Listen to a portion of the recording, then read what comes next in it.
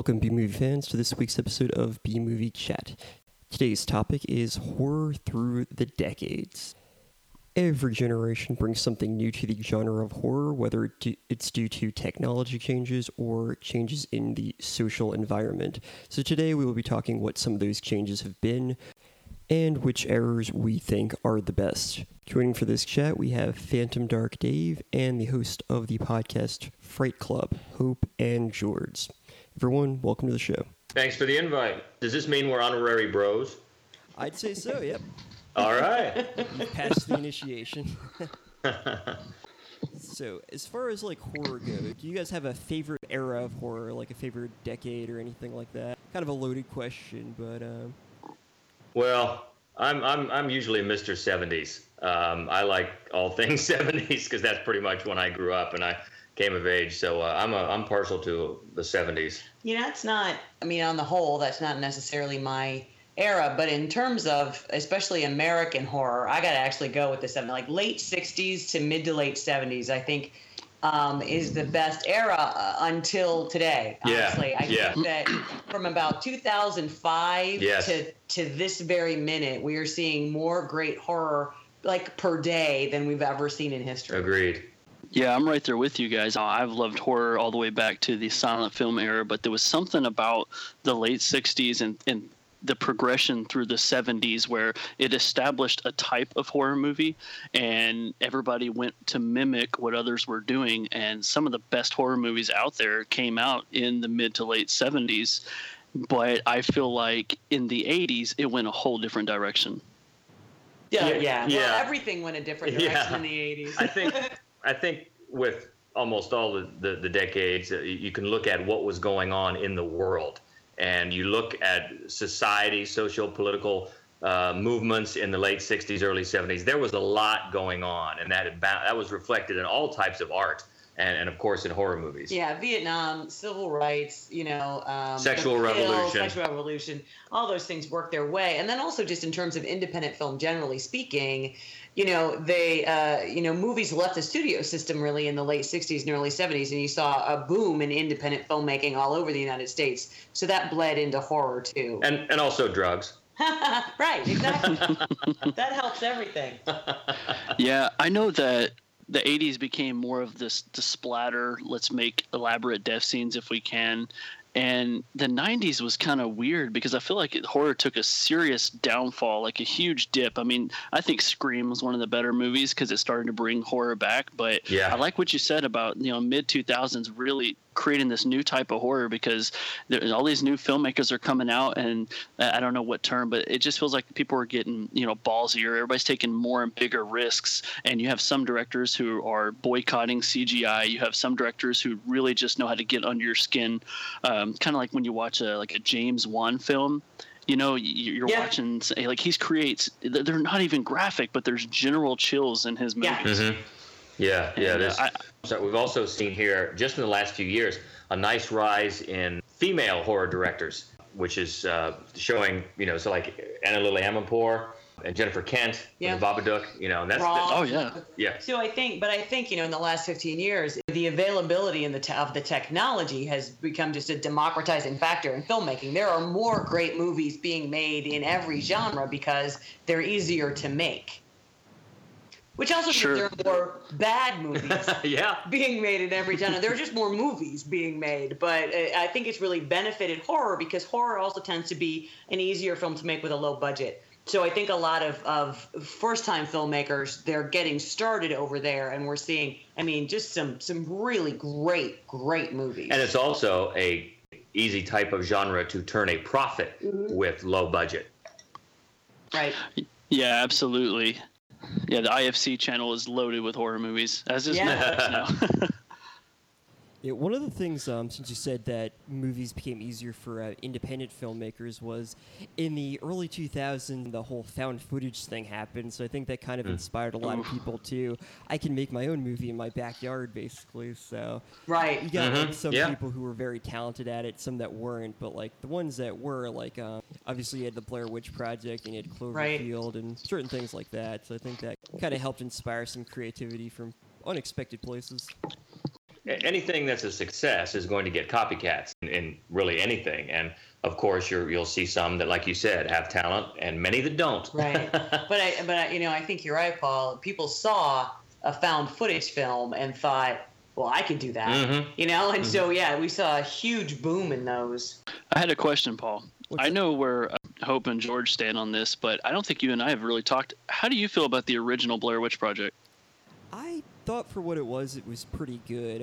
I actually saw it like way after it came out, but I enjoyed it. I like the fact that they don't really show much of anything. I thought that just the anticipation that was built up really came to fruition at the very end.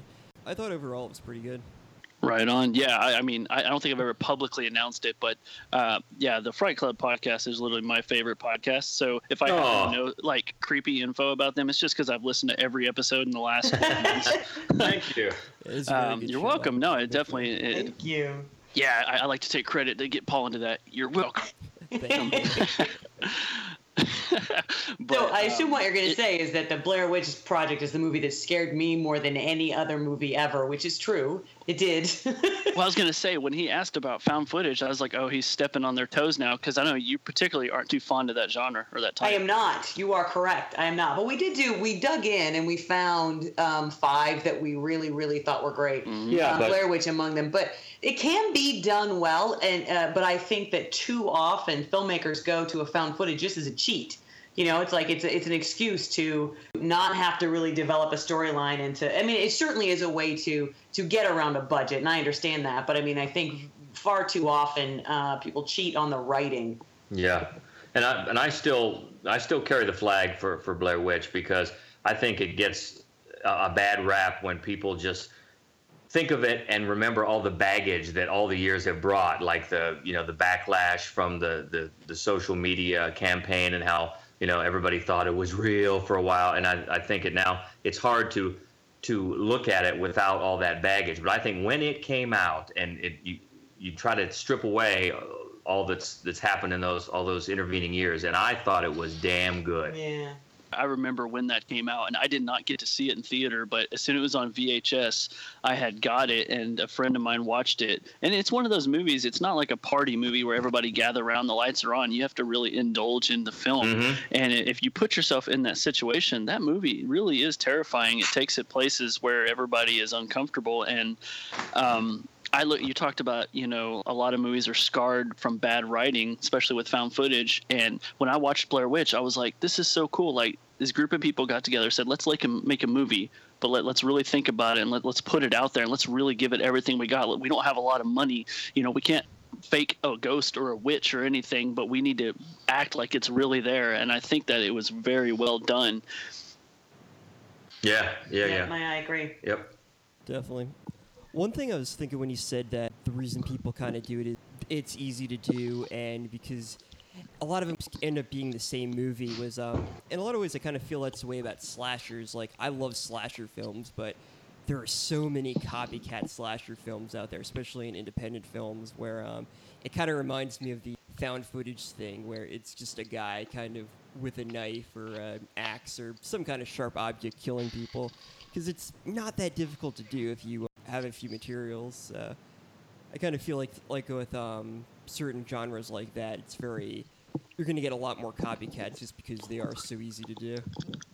Yeah, I think you're right. And after Halloween came out, the genre basically abandoned everything except slashers. It's like, because that movie was made for so little money, and it made such an insane amount of money, and it just created a pattern that any other horror filmmaker could just follow, and they, for the entire decade made an assload of money on slashers. So I think you're right. And I think that there were so many made that it's almost impossible, without doing something like something really tongue-in-cheek like Scream, to do a slasher and have it be fresh in any way. Yeah, I completely agree. I really like what that movie was able to do with kind of teaching some of the older movies, going over the rules and allowing new ground. Paul, you talked about, the 2000s. kind of being where found footage films are. And I would also say that shares another big point. I think the millennium has brought forth like the genre of remakes. Oh yeah. I think there's been a lot more remakes now than there ever has been. Yeah, I think so too. Some of them are great. Most of them are not, but some of them are great. Do you guys have any favorite? I think, George, your favorite's probably the Evil Dead remake, right? Versus the original. I like the Evil Dead remake a lot, and then we always talk about American remakes of foreign films. We both like the remake of The Ring very much. And Let Me In. Let Me In. Oh, Let Me In, yeah. Let Me In I love. Not quite as much as Let the Right One In, but it's close. Yeah. Hey, Paul, what about you? Remakes better or just as good as an original? That's a good question. I'm trying to think of ones that, like, whenever the word remake comes up, I instantly think bad. But yeah, there have been good ones.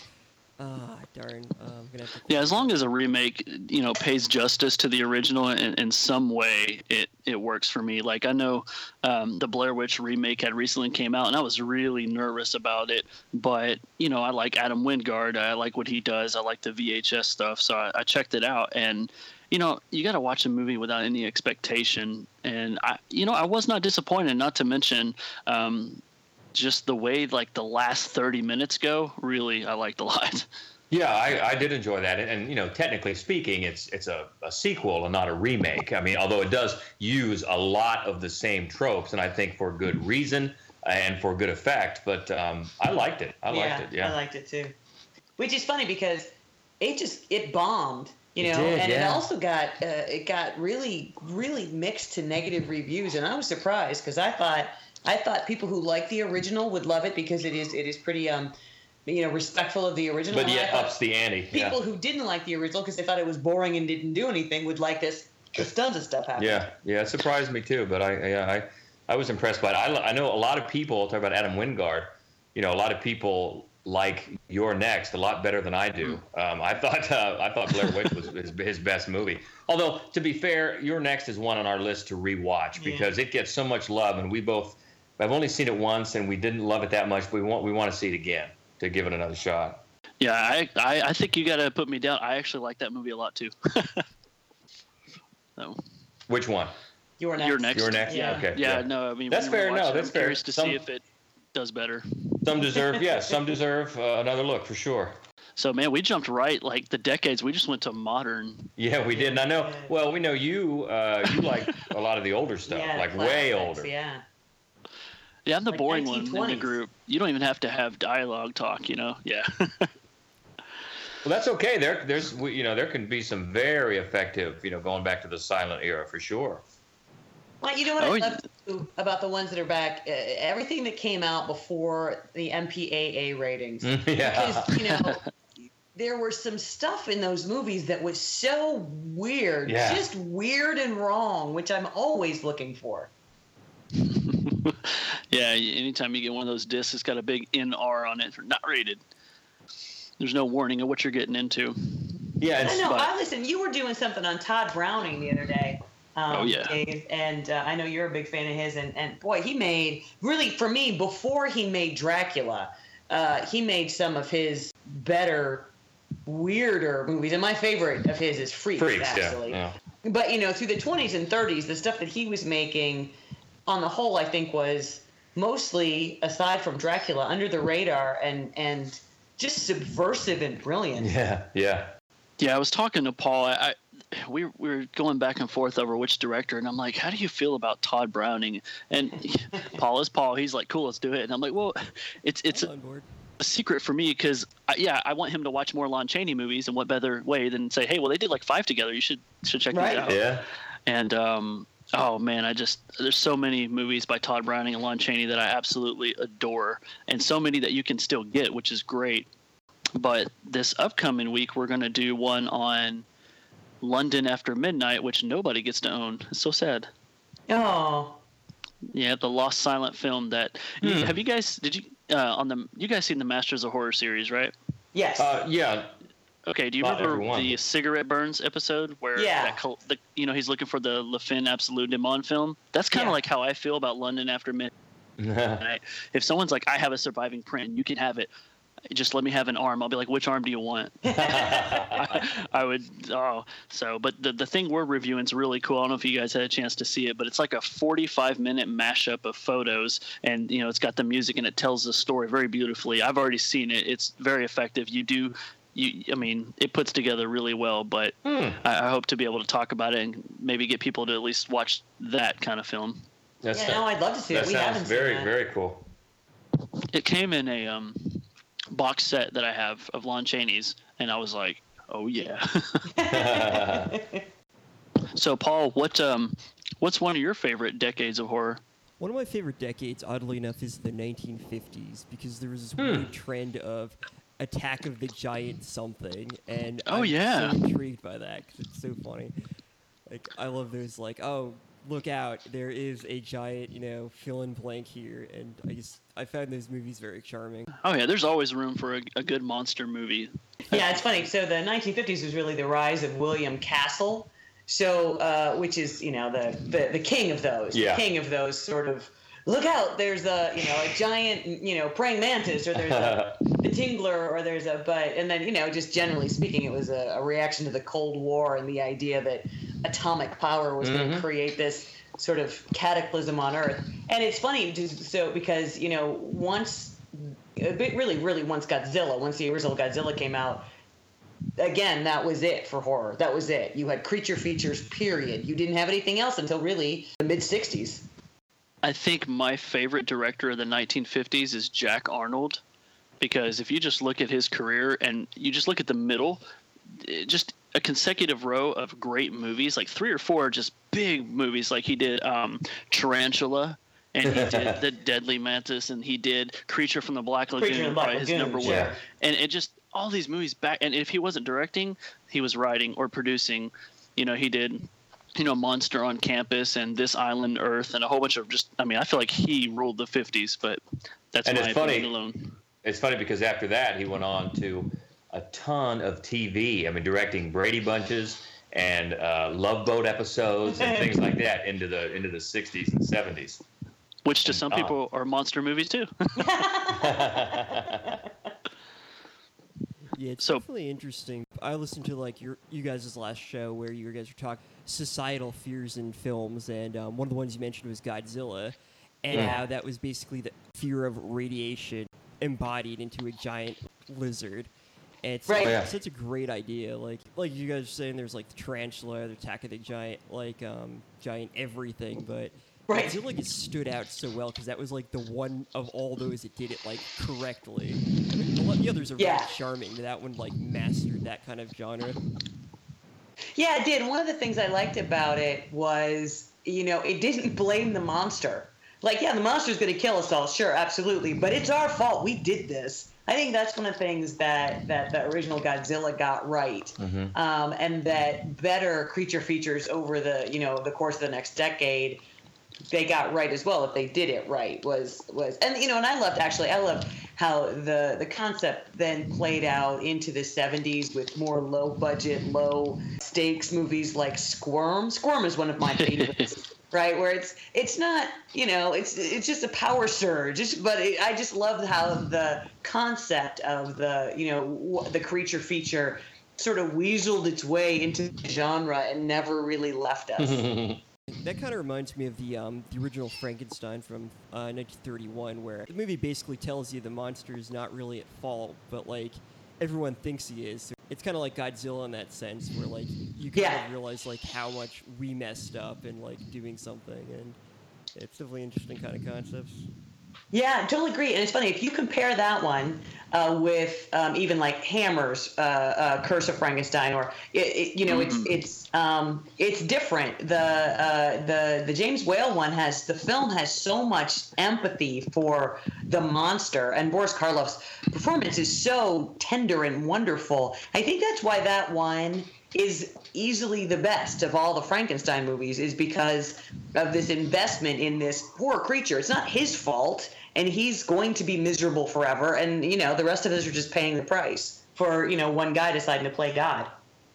Right, and if you even take it farther and you just look at the whole film as a metaphor between God and man, and you can draw empathy that way, like Right. we're the imperfect creation. Right. You can look at it that way as well. Yeah. So, Paul, I think we need to do that director soon so we can review Frankenstein. They're making me want to watch it again. I love James Whale. Yeah. I love Oh, yeah. James I like Whale. it much better than Dracula. Oh, yes, definitely. And I like Bride. I like Bride of Frankenstein better than Frankenstein. Yeah, that was the number one on y'all's Black and White, if I'm not mistaken. It was. Yeah. Yeah, that's a good one. And I think, if I'm not, same director, right? He did that Yes, both? James Whale. James Whale. Awesome. Well, So, Paul, what's up? I was going to ask you, we talked about some of the greatness of the 70s, right? What about the 80s? As the styles changed, did any horror movies in the 80s pop out to you since you like slashers so much? Well, definitely like the obvious ones like Nightmare on Elm Street. I think Halloween 2 came out that year as well. I think that was 81. What about those, like, I don't know, I think it's 80s, but, when they did like the Driller Killer and stuff like that? Yeah, I think that was like 78. Oh, was it? Just missed it. Yeah. I just hold that in my head, when they get it. When they pride themselves on squirting ketchup bottles on the sheetrock, I'm like, that's 80s horror right there. Because it's all about rock and roll and, everything else. Yeah, you can always tell when a movie's made in the 80s. The style is undeniable. Of course, I have to say with the 80s, The Evil Dead and Evil Dead 2, which are some of my favorite films. I think my favorite film from the 80s is a remake, so I can nail two birds on one stone, and I have to say John Carpenter's The Thing. Oh, yeah. That's a good one. That is a good one. That's a good one. Yeah, that's. And then, of course, don't forget that the 80s, at the very beginning in 1980, had The Shining. That's true. Right, yeah, Shining. Oh, man. Poltergeist is a great one. American Werewolf in London is a brilliant film. And Henry, Portrait of a Serial Killer came out in 1986, which is maybe the one bright spot of all film in 1986. Because the late 80s sucked artistically. We had hair metal, we had shitty movies, but The Shining, though, that's... But The Thing, no, that's a good one. That's a really good one. Love The Thing. That's my favorite John Carpenter movie. It's solid. Yeah, and it's one that's only gotten better with age, right. I think. Yeah, I can't remember if you guys discussed this part or not, but when thinking about the movie The Thing, what was your thoughts on the very end sequence of that movie of who's an alien now? I can't remember. Yeah, there was differing opinions I think it's when you get the DVD, maybe DVD commentary back when it came out. The one actor was talking about how he figured out who was an alien and who wasn't. But then there was a contradiction, I think, to that. It's like who had either a filling or an earring or something like that. And then I think, because haven't seen the DVD commentary, I just remember reading about it, prepping for that podcast, and that there are some commentaries either that contradict maybe the one actor and John Carpenter himself. So I'm not quite sure. It kind of leaves you hanging. It kind of leaves it ambiguous. One of the things I love about it is that if John Carpenter was certain when he made it who was and who wasn't at the end, he didn't tell any of the actors. Right. So, because they'll all Which say is good, that is that, they were playing it not knowing whether they themselves were aliens or whether they were real people. Which is perfect. It is perfect. Yeah, it's great. It's the best way to do it, yeah. Yeah, I think it was your John Carpenter or Alien top 5 where this one was on there and you talked about it. And I actually went on and looked at YouTube videos, and so many people actually just sit there and talk about their own theories about it. Yeah. So it's some very interesting things going on. We love nerds. And geeks, right? That's right. Those are people. 2 movies from the 80s I have to mention are Reanimator and Hellraiser. Oh yeah. That's a good one. Uh-oh. That's a good one to bring up, because for us, that's one of the ones where we differ in a different way. Usually it's a movie that she likes that I don't, like Evil Dead 2. But then there's one, Hellraiser. I have a lot of love for Hellraiser, and she does not. I like the villains. I love Pinhead. I love all the villains. And I like a lot of the storyline. I like Aunt Julia and the creepiness, but I can't, the screechy lead actress and, I don't love Hellraiser as much as I should. I gotta admit it. Hey, that's okay. I don't love Clive Barker as much as I should. I actually met Clive Barker. Ooh, Wow. nice. Yeah, I got his autograph on this 11 by 14 poster. It's pretty cool. It was a horror convention in Texas, and I paid a lot of money, and I got the wife and I into the VIP party. Ooh. And of course, he didn't show up to that, but we did I got to hang out with the whole crew of Human Centipede and take some pretty funny pictures. So that was cool. You got my arms around each other, but then you could see the Corona in one hand. But no, I was going to say, awesome. so I spent the whole next day waiting Showering? just to meet him, and it was like 20 seconds of awesomeness. Yeah. Yeah. The Human Centipede. Woo. Yeah. It's one series I've somehow avoided. I'm actually surprised I haven't seen any of them. I'm not sure if I really want to, though. I Paul. like the first one. George, I don't think did like the first one, but again, No. I love it. The That villain, creepy doctor, though. Yeah, he's great. Yeah. I like the first one. I don't like the second one, and the third one is just so over the top as to be comical and sort of soul deadening at the same time. Yeah, so, I don't have a lot of use for them. I like the first one. Seeing. D. McCauley, the director of the Scars film that I wrote, Yeah. his his quote for that was, "I wish I had thought of that." Oh, absolutely. That tells you. Yeah. Oh, yeah. I was like, Absolutely. that's crazy, man. Although I do have to I got a kick out. I think it was maybe the second one where they put on the poster 100% medically accurate. Yeah, Good that God. was really funny. That I did get a kick out of that. Now, there's a movie that comes to my mind when I think about late 70s transition into 80s. It's a movie that I love a lot. It has a huge following. It has a semi-successful series. But usually when I think of this movie, I put it against Reanimator for some reason. And that movie is Phantasm. How do you feel about Phantasm? Yeah. Phantasm, I have a great soft spot in my heart because I forget. When did it come out? 79. 79. So I was 15. So and saw it at the drive-in. And as I remember, I just went with a bunch of people, maybe my cousins or whatever, and I didn't even know what I was seeing. And then there was this tall dude and this ball that went around, and I thought, good God. And I really probably wasn't even listening to it out of the car, and just watching it and thinking it was the weirdest, creepiest thing, that dude. So yeah, I have a soft spot for Phantasm. Yeah, I love the tall man. Mm-hmm. He's awesome, right? Angus. I also love that. Angus, yeah.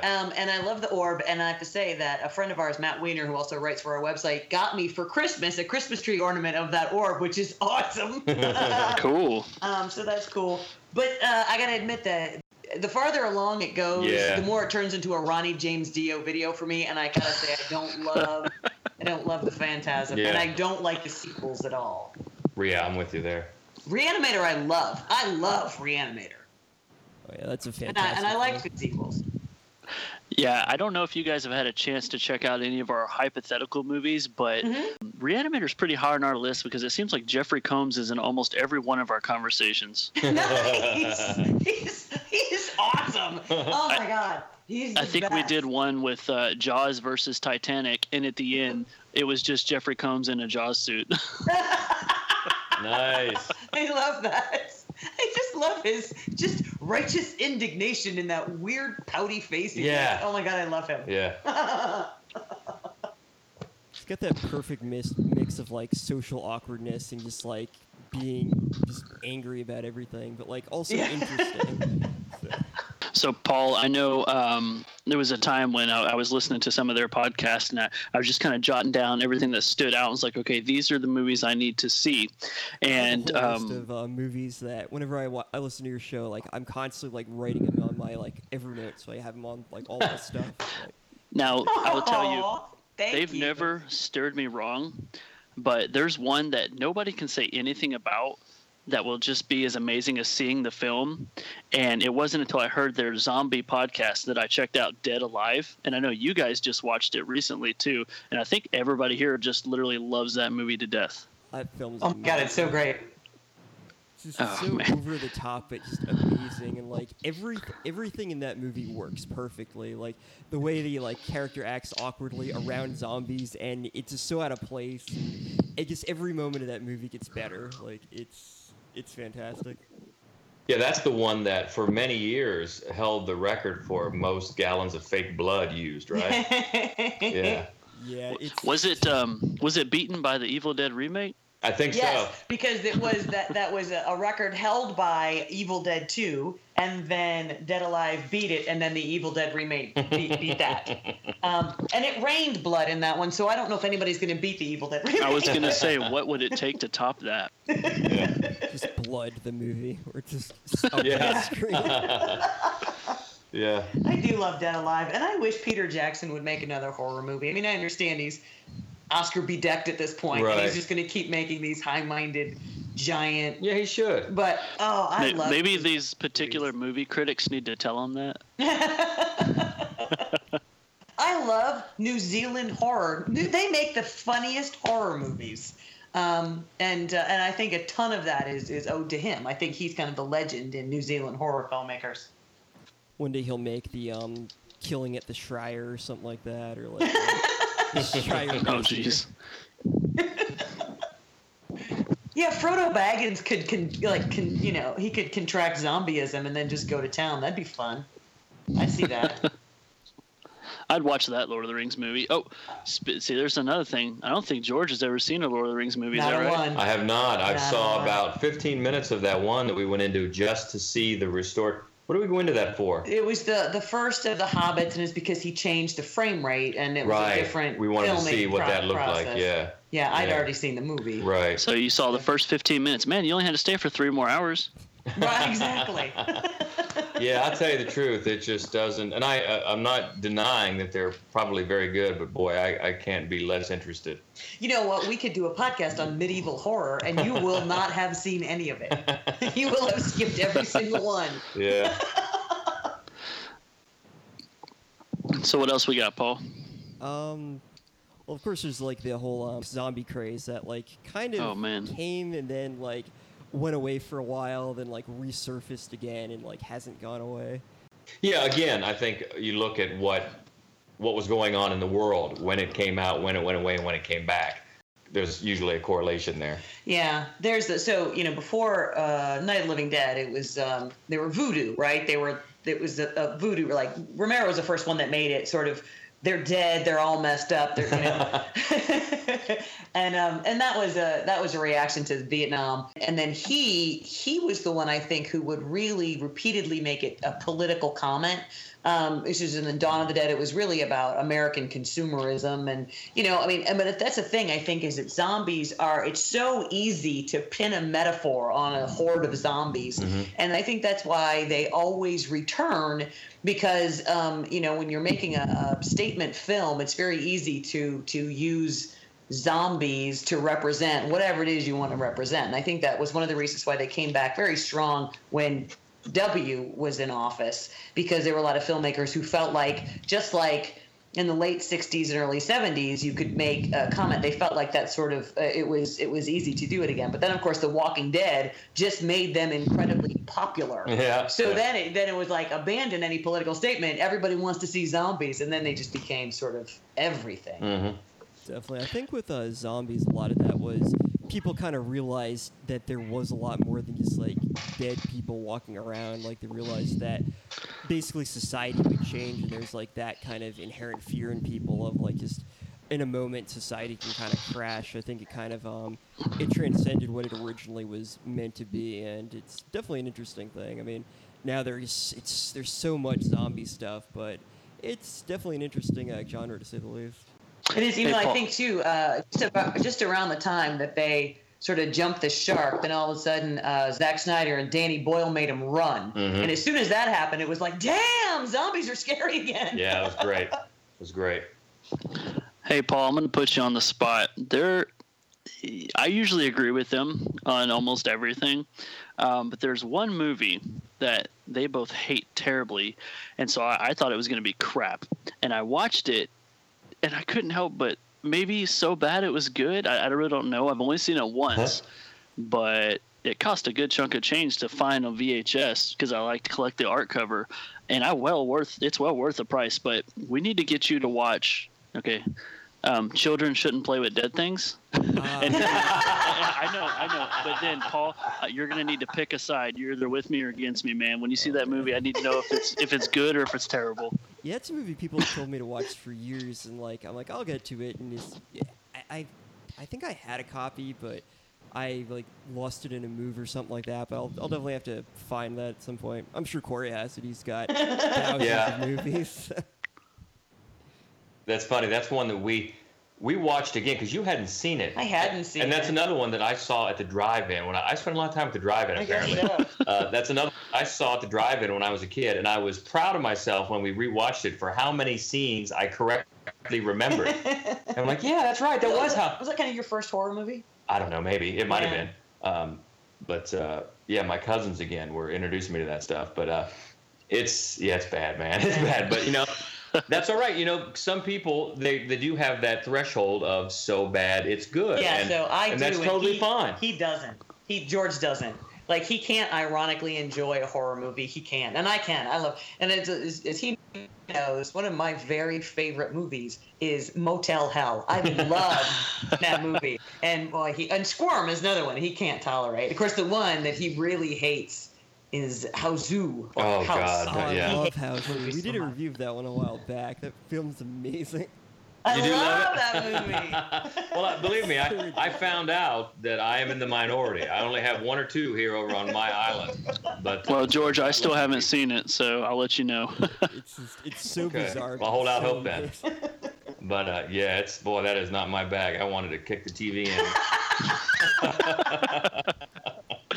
No. But hey, that's it. If you like it, God bless you. Oh my God! And Texas Chainsaw Massacre 2. He's still mad at me because I like it. He'll just bring it up periodically. I don't like that at all. He hated that so bad. I just thought it was such a disservice to the first one that was so good, and then it really went off in bad places for me. Hey, Paul, do you remember what I told you about number 2 since you haven't seen it yet? Do you remember that conversation I was trying to build you up for when we were going to do a Tobe Hooper month? I was like, look, it's nothing like the first one. Get that out of your head. Don't even pretend they're related. I was like, just think of it like an all-around different horror movie and just see if you enjoy it. It's kind of like Gremlins 2, where like they just where they're not serious about it at all. Or a little bit. It's got that very 80s sort of superficial. I mean, it just doesn't have the sort of artistic integrity of the first one at all.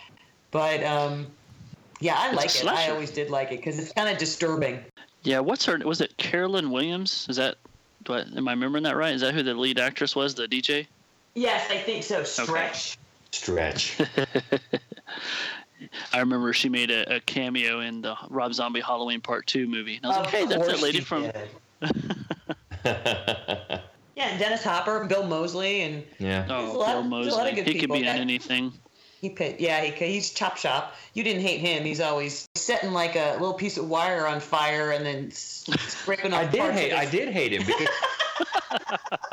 because he's constantly going, you know what I mean? He's constantly going, what do you think, Leatherface? Hey, Leatherface. I hated that. He's like, you did in my plate. George was so mad at me for making him watch that movie. He was really mad. Yeah, I was really disappointed because it was totally, like you said, it's totally, don't even think of it as being in the same universe as the first one. And I was just really disappointed in the tone.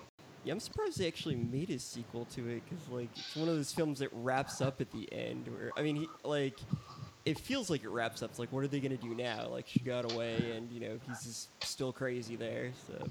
Yeah, well, actually, then they made the next one. Texas Chainsaw Massacre 3 stars Viggo Mortensen, and 4, which is god-awful, stars Oscar winners Renee Zellweger and Matthew McConaughey. Yeah.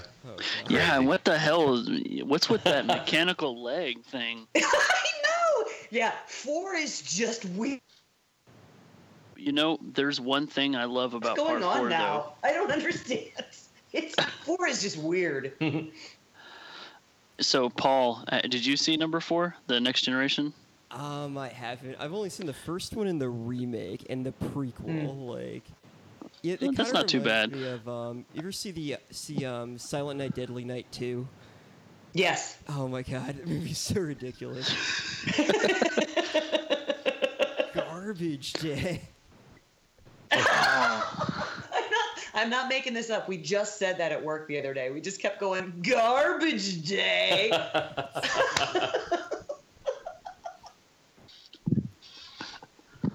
That's one of those films where it's like 50% just like the original film, just flashbacks, and the rest of it's just ridiculous. It's like, Yep. What were you thinking? There's like a trend to that. Like, wasn't The Hills Have Eyes 2 kind of like that, where it was like, Oh God. yeah. That was so, The Hills Have Eyes 2, I thought was much more disappointing than Texas Chainsaw 2. Oh yeah, agreed. It was just neutered and stupid and for as you know, like envelope pushing as the original was. The second one could have been made for TV. Yeah. Yeah, I think The Hills Have Eyes 2 was about as necessary as if they had made a Last House on the Left 2. It would make no sense. Like, why? Right. And it was sad. It made me sad because Wes Craven made it. It's not even like he let somebody do a sequel to his property. He actually directed that giant flaming turd. Well, as we talked about, he has his peaks and he has his valleys. He does have his valleys. He absolutely does. He does. Is there anything else you want to go over, Paul, with our decades of horror? Trying to think of like some other decades we haven't covered. Well, your favorite decade you kind of mentioned with the silent films. Anything you want to say about any of those? Only if you guys want to talk for another 2 hours. No, I think everybody understands that, one horror movie, it's always loosely based on another horror movie, whether the filmmaker is inspired by it, they saw it when they were younger, or they watch it and they think, I like that idea, but I feel like I could do something better. And so many things dial back to the silent film era. And I think they would agree with me that, a movie that's a lot better than Dracula, Nosferatu. Oh my God. Yeah, I love that movie. It's my favorite vampire movie. It's my favorite vampire. Max Schreck, Nosferatu. Well, and there's so many. You look at a lot of those silent movies, and obviously they had to rely on visuals, and there are so many iconic visuals in a lot of them. When you think of something like Dr. Caligari, just especially the restored version of that, or Phantom of the Opera, just little snippets, not even full scenes, but frames that just stay with you, that are so well constructed and put together. They're unforgettable, really. Definitely. Yeah, you just mentioned my favorite movie of all time, Phantom of the Opera. Yeah, it's great. I love it so much that I have never and will never watch the Universal remake that they did. Mm-hmm. Yeah, it'd be great. I don't know. I'm just not going to do it. And so much of that, even camera angles, like when he's up there on top of the building and the wind is blowing, and the camera is down below looking up at him. It makes it even more fearsome. There's so many different, cool looking shots and framings in that movie. And then the way he looks, of course, is fantastic, and that is iconic still today. Right, and the Cabinet of Dr. Caligari is so gorgeous to look at. I mean, it's just so like visually almost overstimulating. And I think you're right. I mean, they weren't dealing with dialogue. They knew it was just going to be title cards. And the type of acting that the directors had to focus on was so much different and less nuanced than today. Yeah. That really the energy was on the visual element of the film. And I think that's one of the reasons that, especially in horror, they just looked so nightmarish and gorgeous. Yeah, they look fantastic. One thing with Phantom of the Opera was in certain scenes, depending on like what kind of tone they were trying to set, the underwater kind of theater looks like, sometimes it looks like an underwater city, and it's really nice, and other times it's like a dungeon. So I think that film really like did a lot for like setting tone in like future movies, I felt. Yeah, I think you're right. Speaking of Dr. Caligari, that has got to be one of the best movie posters that I've ever seen. There's one that it's not the traditional one. It's not even the second traditional one, but there's a weird one, and it has her kind of laying down, and he's hovering over her, and it's so melodramatic, and it looks so artsy, and it's like a $200 poster. I will have it one day. Well, it's not horror, but my favorite movie poster is still Step Brothers with Will Ferrell and John C. Reilly. That is a pretty great movie poster. Do a whole podcast on just movie posters. Yeah. Yeah, so any last words on decades of horror? Well, I think, like we talked about in the beginning, I think right now is such a great time to be hopeful and excited about the output we're seeing from new directors and independent film, Right. especially. A24 is killing it, and now Yeah, we've got of that course. Neon Yeah. that just came out that appears to be killing it. Yeah. And it's a great time. I mean, we've been so impressed over the last just few years. I think there's great reason to be excited. Well, if you think about just what's in theaters right now, right this minute, you can still see Get Out, right? And Raw is in theaters, which is brilliant. And The Void, which is great. And The Black Coat's Daughter, which is really great. There's no better time on earth to be a horror And fan then than there's right a lot now. of buzz on that, the Bad Batch. The Yeah. new one. And Yeah. a Lily Amarpour. Yeah. I'm all in. Looking forward to that. So, yeah, it's a good time right now. A really good time. One thing I So- noticed was I think about like really iconic monsters in film, like Frankenstein, Dracula, Mummy, and Wolfman. And I think of like slashers like Jason and Freddy and Michael Myers. I haven't really seen too much like in the last like 10 years of like really iconic figures. So I might be wrong on that. I just can't really think of any. But I'm kind of wondering if there's going to be anything like that. I guess you can't tell till years later, but It's true. You know what? I think you're right. And one of the things that I think might influence that is the tremendous popularity of superhero movies, right? Because all of the focus is on the villain. You've got like these, iconic superhero comic book villains. And I think it has kind of taken some of the, menace out of them as horror film icons. It's just a thought that I have. I don't have anything to back that up. And don't forget, you've got Tom Cruise's version of the Mummy coming out here pretty soon. Oh my God. How awful does that look? Yeah, I couldn't tell what the hell was going on. I was like, is this another Mission Impossible crossover? But, as we're kind of coming to a close, I wanted to throw one more big question out, and it's right in tone with what we're talking about. We say that, horror movies, now's the time to be a horror fan. Horror's picking back up. It's getting better and better again. What's the number one movie you're looking forward to that's coming out this year? I'm very much, like I just mentioned, I'm very much looking forward to this Bad Batch. We loved Girl Walks Home Alone at Night from Anna Lily Amirpour, and this is her next one. And everything I'm reading has a lot of great buzz. So that's the first one right now on my radar.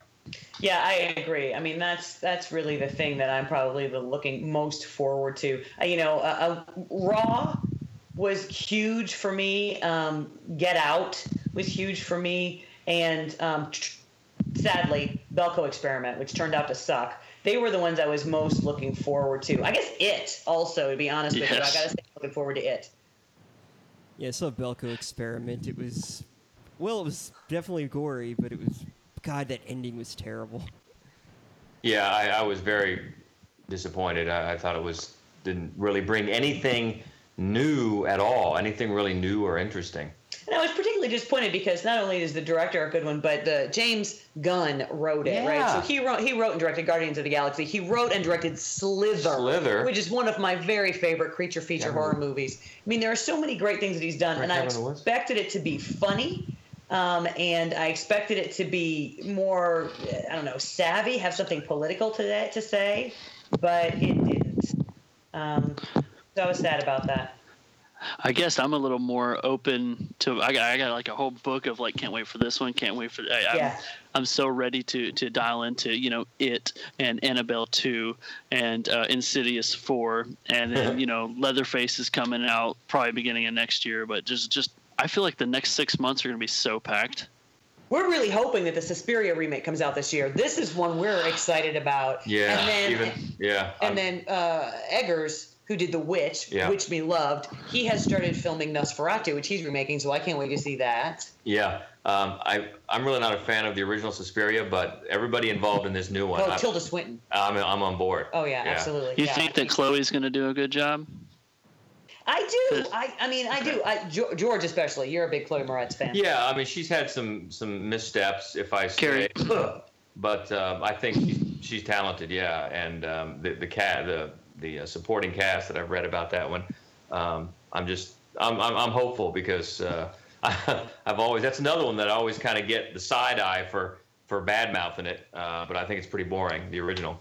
Hopefully, I'm looking to they can bring some freshness into it. What about Dark Tower? So I'm not familiar with that book at all. Is that horror? I know it's Stephen King and it's Idris Elba, so yes, please. But I don't know. Is that horror? I believe so, yeah. I saw the original, which was, well, not the original. I saw some version of it. It was really terrible, but I think they were trying to make it a horror film, so I'm going to go with yes on that one. And I'm just going to say that those books are way too long, so I don't know. Yeah. It just looks like sort of post-apocalyptic Wild West to me, but I don't know. But Stephen King, I'm thinking maybe. Yeah. So, I'm looking forward to seeing that anyway. I think the movie I'm looking forward to the most is probably Alien Covenant. Like, that could be really good or really bad. Yeah. Yeah, I'm worried that I was pretty disappointed in Prometheus. Yeah, I liked it better than you did, but I'm not loving the trailer. No. I'm not. No. But, we'll hold out some hope. We will. Yeah, could go one way or the other. Yeah, I'm not sure how I feel about the remake of It. Like, I've seen the It'll be trailers. good. It's like, it's gonna be weird not having Tim Curry there. Like, That's really true. I got to give you that. Tim Curry he's the best no matter what he is. He's the best evil clown. He's the best Satan. He's the best sweet transvestite. He's the best everything. Yeah. But the trailer for the first one looks good, and I'm glad they're breaking it into two movies because the second half of that book just sucks, and the resolution is terrible. But we can still hold out hope that the first movie will be great because then it's still about that clown. Yeah, the clown. I did not know they're breaking it into two movies. Last I heard, that was the case. Yeah, is that true? I don't know. If I remember right, the original, the TV, it went on. It was a miniseries, right? It went on for days. Yeah. So. And part one had the clown and the little kids and was awesome, and part two had all the sitcom stars. And I'm not going to give it away, but it's not a clown and it's not scary and it sucks. oh, Dave, they're coming out with Saw 8. Oh yeah, I forgot that's on my list too. Legacy. So bad. I don't understand. They said I'm dedicated, man. If I've seen the first one, I'll watch every single sequel. So yeah, I'm gonna end up seeing it. I know it, but like, I'm not gonna like it. I'm just gonna sit there in the theater angry until it's over. Just like Rings. Just called me. Just like Rings. Yeah. Yeah, that's another one. I was so mad watching that movie. I wasn't the only one either because there's these two women in front of me and they was like, "Oh my God, I can't believe we came to this." I'm like, dude, I hear ya. Would you say it's better or worse than the Poltergeist remake, which was awful?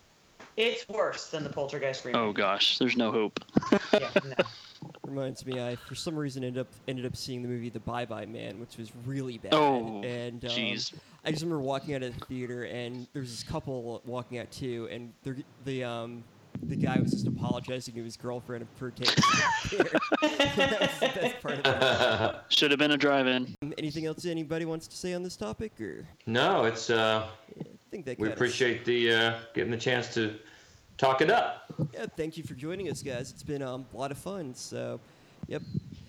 This has been another B-Movie Chat on Horror Through the Decade.